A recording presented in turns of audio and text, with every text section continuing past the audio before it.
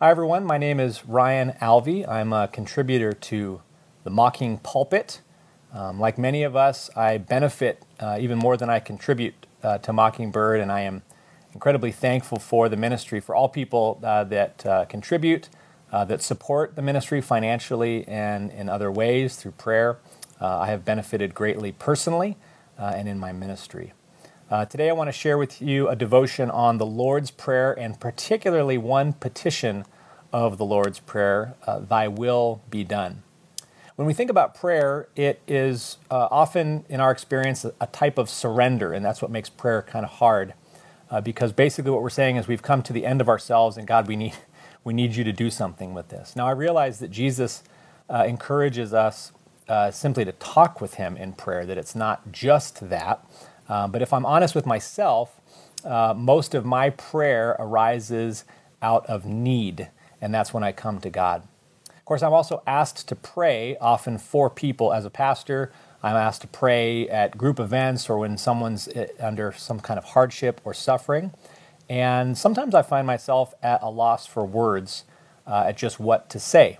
I don't want to make a speech at people. I want to actually authentically pray to our Father on behalf of them and myself. And as PZ has rightly pointed out, all prayer can be summarized in a single word: help. But usually people are expecting some more words from me when they ask me to do this. And so every so often I will default, if you can call it that, to doing the Lord's Prayer. I've been thinking about the petition, Thy will be done, recently, and I think that this part of the prayer is actually the hardest thing for us to say and actually mean. Thy will be done. Because in truth, I actually want my will to be done. I want to avoid hardship and suffering at all costs. I want enough resources and time to feel comfortable in my life. I want people to agree with me and to like me. I'm thinking of George Costanza when Jerry's girlfriend doesn't like him and he becomes obsessed with wanting her to like him even more. In short, I want my will done, and I want to be able to say this prayer to God, Thy will be done, and then proceed to tell Him what His will for me is. In contrast to this, Jesus says that if anyone would follow Him, he must deny himself and pick up his cross. Jesus is saying then to pray for God's will is to deny my own will. And I'm not even sure I can do this. As I've heard many times echoed through Mockingbird, what my heart desires, my will chooses, and my mind justifies. And there is my mind, or my will, sandwiched right there in the center of it. I kind of feel like Peter telling God, I will never deny you, and then failing to follow through on that. And then Jesus even kind of doubles down on this. There's another part in the Gospels where He warns that if we deny Him before others, He will deny us before His Heavenly Father. This is a very harsh word and hard for us to square, but we're kind of used to the if-then language there. We're used to conditions in our lives. Our lives are filled with conditional statements like this. So if you work hard, then you will achieve. If you fail me, then I will judge you. We're used to this sort of thing. And so even when we hear it out of Jesus' mouth, it doesn't seem that foreign to us. But then when we look at Jesus' actions, we see something else at work in terms of His will. Because I think of Peter again, who did deny Jesus 3 times when it mattered most. And after the resurrection, when Jesus comes to them, you know that Peter is expecting the then, right? He failed in the if, and he's expecting the then from Jesus. But Jesus does not follow through with those words.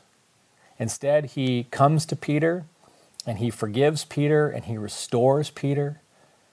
In short, Jesus cannot deny His own love for Peter. When we pray, Thy will, this is more than just a struggle of wills between us and God. Usually we think of it that way. It's my will or your will. But it's more than a struggle of wills, because in truth, God's will, His ways, are radically different than anything that we experience in this world.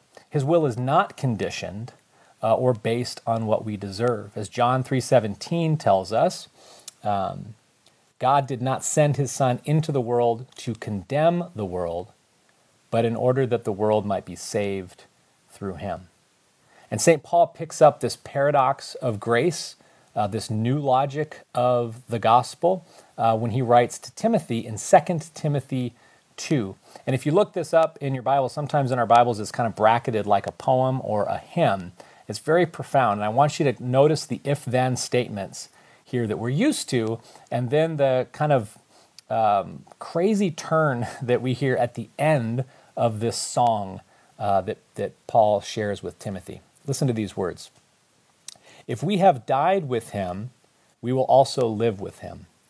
If we endure, we will also reign with him. If we deny him, he also will deny us. And now here's the kicker.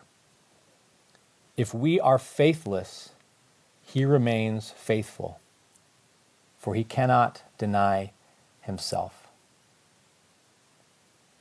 In the midst of all of our competing wills, all of the uncertainty in our lives, all of our cries for help from our Heavenly Father, we can be sure of one thing about his will that is crystal clear, and that is Jesus will remain faithful to us, to you and to me, unto the end, because he cannot deny himself.